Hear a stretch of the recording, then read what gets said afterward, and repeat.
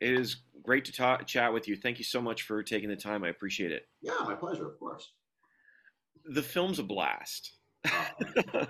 Bandit is so much fun. I confess that I've been a Josh fan for a long time.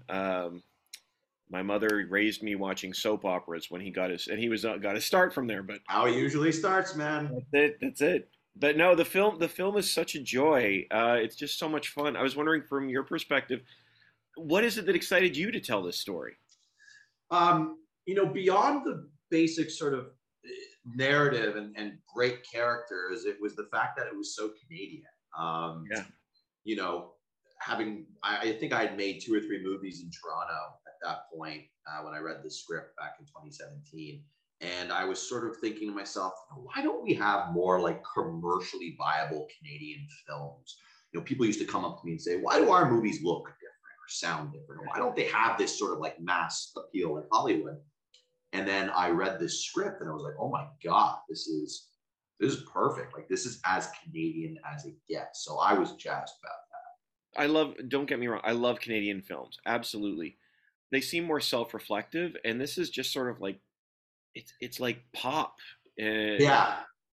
It's sort of like straying from the conventional Canadian cinema, which is yeah. probably why I'll have some people shaking their fists at me. But I like popcorn. I don't know what to say. I'm not ashamed of it. Well, and actually, I wanted to ask you about like the tone of the film.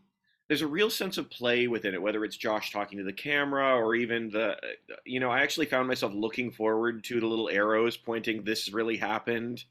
I was just wondering why you decided to take that particular approach with this project. So when you read about the real Gil and you read the book, you're sort of struck immediately by the fact that this was a guy who was kind of a goofball, right? He's a bank robber, but he never took himself or robbing banks too seriously, as evident, with like the disguises and the way he kind of, exuded that charisma and the charm with people. So I immediately sort of felt that there was a need to bring a lot of levity into the character and into the story. And I've always just been I love comedy, I love heart, I love those kinds of things. I try to inject that into all projects that I make. So it just sort of felt like possible to tell this story without leaning into his sort of quirks and his humor that he brought. Yeah, there's a real charm about him in this film, and actually, it makes me happy you saying that because we only see Gil very briefly at the end of the film, and I was wondering what it was like. Did you have the chance to speak with him, and what surprised you most about him? Yeah, so Craig Wenman, the writer, um, was introduced to the real Gil by Robert Knuckle, one of the authors of the book, who passed away a couple of years ago. And Craig and Gil became good buddies. I mean, they took a trip to Chicago together and they took a bunch of pictures in front of banks as a joke.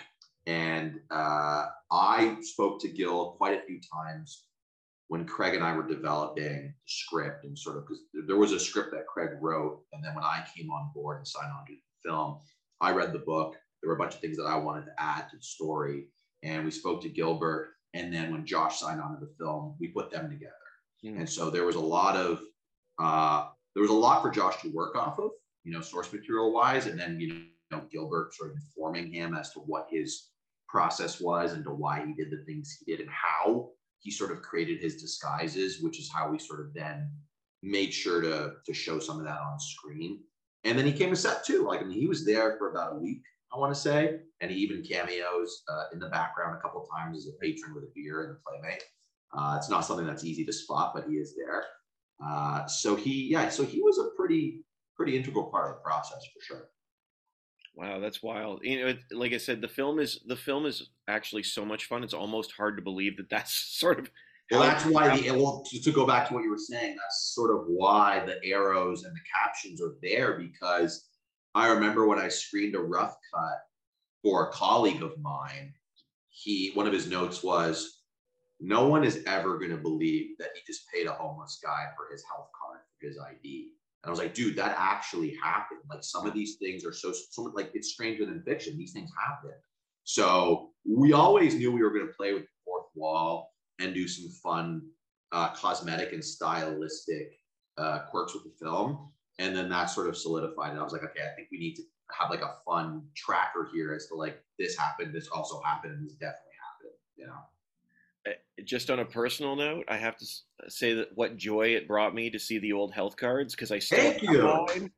I was like, I forgot I was going to bring it out and say, look, I still have it. Mine got cut up, man. But dude, I mean, the art team, the props, like none of them had ever been to Canada before. Okay. So the fact that they were able to track that down, make it was I saw it and it brought back like childhood memories for me. It really does. It's so we talk about Canadian film, we talk about shooting in Canada and health cards, but I didn't realize you shot this in Georgia. Yeah.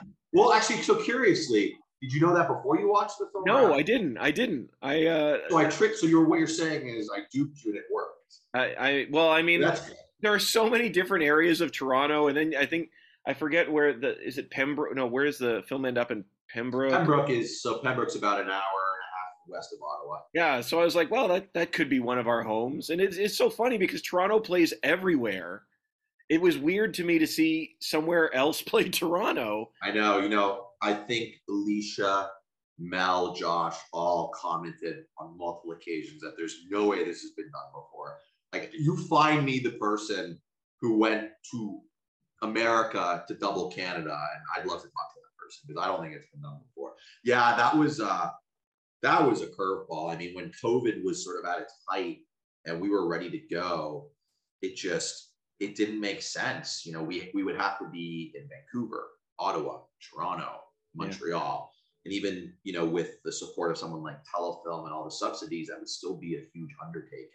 So we got a call one day and they're like, look, it's not a great sell to an actor who's going to come into the country and you're going to say, listen, so you're going to start work in 3 weeks, but for 2 weeks, you're going to sit in a hotel room by yourself and you're going to quarantine.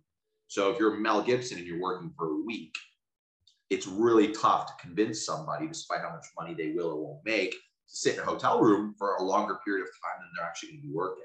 So it just didn't make sense. So Georgia, at least, I had never been to Georgia, but from the research that I had done, knowing that Marvel has infrastructure there, everybody's shooting there, they have no cap on their tax credit. I got down there and I said, oh my God, a lot of this is like rural Ontario. Yeah. Like it works. Yeah, it worked well. It worked well. One of the things I thought was so interesting about the film is that it talks a lot about the system. Like a lot of times when we see a heist film, like Ocean's 11, totally different film, but I mean, Ocean's 11, it's just about revenge or about this thing. But this is a film very much about the system. I was wondering, I don't know if you can answer this or not, but do you think the system creates its own villains? Look, I think it's the whole nature versus nurture thing too. Yeah. It obviously played a part. It was a seed that we planted more than anything for Alicia's character so that you could feel that it would make sense that she'd go along with it. Obviously, spoiler, right? But, I do think that it certainly has an impact. When people are desperate, they turn to desperate maneuvers and behavior to try to get by. Look, in the 2008 crash, the amount of people that were left holding the bag and trying to figure out how they were going to pay for their kids' tuition or for their health care in the States. It's sadly, I do think it is to some extent a reflection of the system. Yeah, I love that you keep coming back to the phrase "no one is born bad." Like anything, it takes practice, and it's just sort of this reflection that. Well, I mean, see, this was the thing I think is so interesting about Gil. You show him so much love. It's literally a film where he's the bad guy, but he's not really a bad guy. Yeah, it's kind of like that tagline from Mel's movie Payback: "Get ready to root for the bad guy." Although it's funny, I wouldn't classify Gil as a bad guy or a villain. I think what's so important about the film is that he's so relatable, and you actually see him trying to go straight. Like, I mean, he comes to Canada and he's like, "All right, yes, I'm on the lam, I'm a fugitive, but fresh start. Oh, it's a woman. She's great. She's going to turn my life around. And you see him actually go through the motions. And I think that's why I spent the amount of time that I did in that first act setting up his world, his character, kind of trying to show you all the things he's trying to do before he actually starts to commit these robberies. I think that's like a vital part to his journey. Yeah, yeah, absolutely. It's really interesting to sort of see how that plays out because again, there's this tension, and it's not just because Josh and Alicia have great chemistry or because Josh has charm. Like there's a genuine sense amongst his character with the writing that it's like, I'm doing this because, well, I'm good at it, Yeah. and what else am I going to do? I have no other options. No, it's not like he came to Canada to try to, live this life of crime. And I think that's also one of the other things that's interesting when people have been asking me, what one of the challenges was. There was so much material that didn't make it into the movie. I mean, so the first cut of the film was actually 3 hours long. Oh my Okay. gosh. Yeah, there's actually three. My director's cut was about 2.5 hours. I was like, there's no way anyone's gonna let me do that. So getting to where it was a huge challenge. But there were sequences we didn't film. One of which was Gilbert's backstory, growing up in Los Angeles with a white mother and a Latino father, feeling like an outsider, race relations, not really having a place, but he had this belonging for home and family. And that's sort of what shifted him into who he was. And so despite always trying to do the right thing, he kind of lapses and falls back into his old ways, right? So that was one of the things we weren't really able to explore. If it was a mini series, sure, but it wasn't one of those things that we could fit into the film. Though I think that regardless of that, all that being said, it is obvious that he, was well intentioned. Yeah, yeah, and I will say to you too, though, no one comes to Canada to get rich, not with our exchange rate. So, No, no, not from the U.S. No. no, no. Honestly, Alan, the film is so much fun. Just as we start to wrap up here, what do you hope audiences take away? I honestly hope that they take away that notion that the film is meant to be fun. More than anything, though, I want people to appreciate the performances. I think Josh is incredible. I think Alicia's incredible. Their chemistry together is sort of magical when they're together.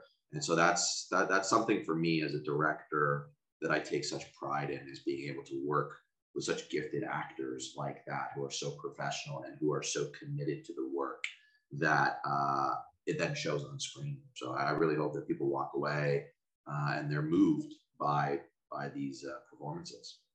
It really is. It's a ton of fun. Alan, thank you so much for the chance to chat with you. I really do appreciate it. Yeah, absolutely. It's great. All right, thanks. I wish you the best. Thank you. All right, have a great day.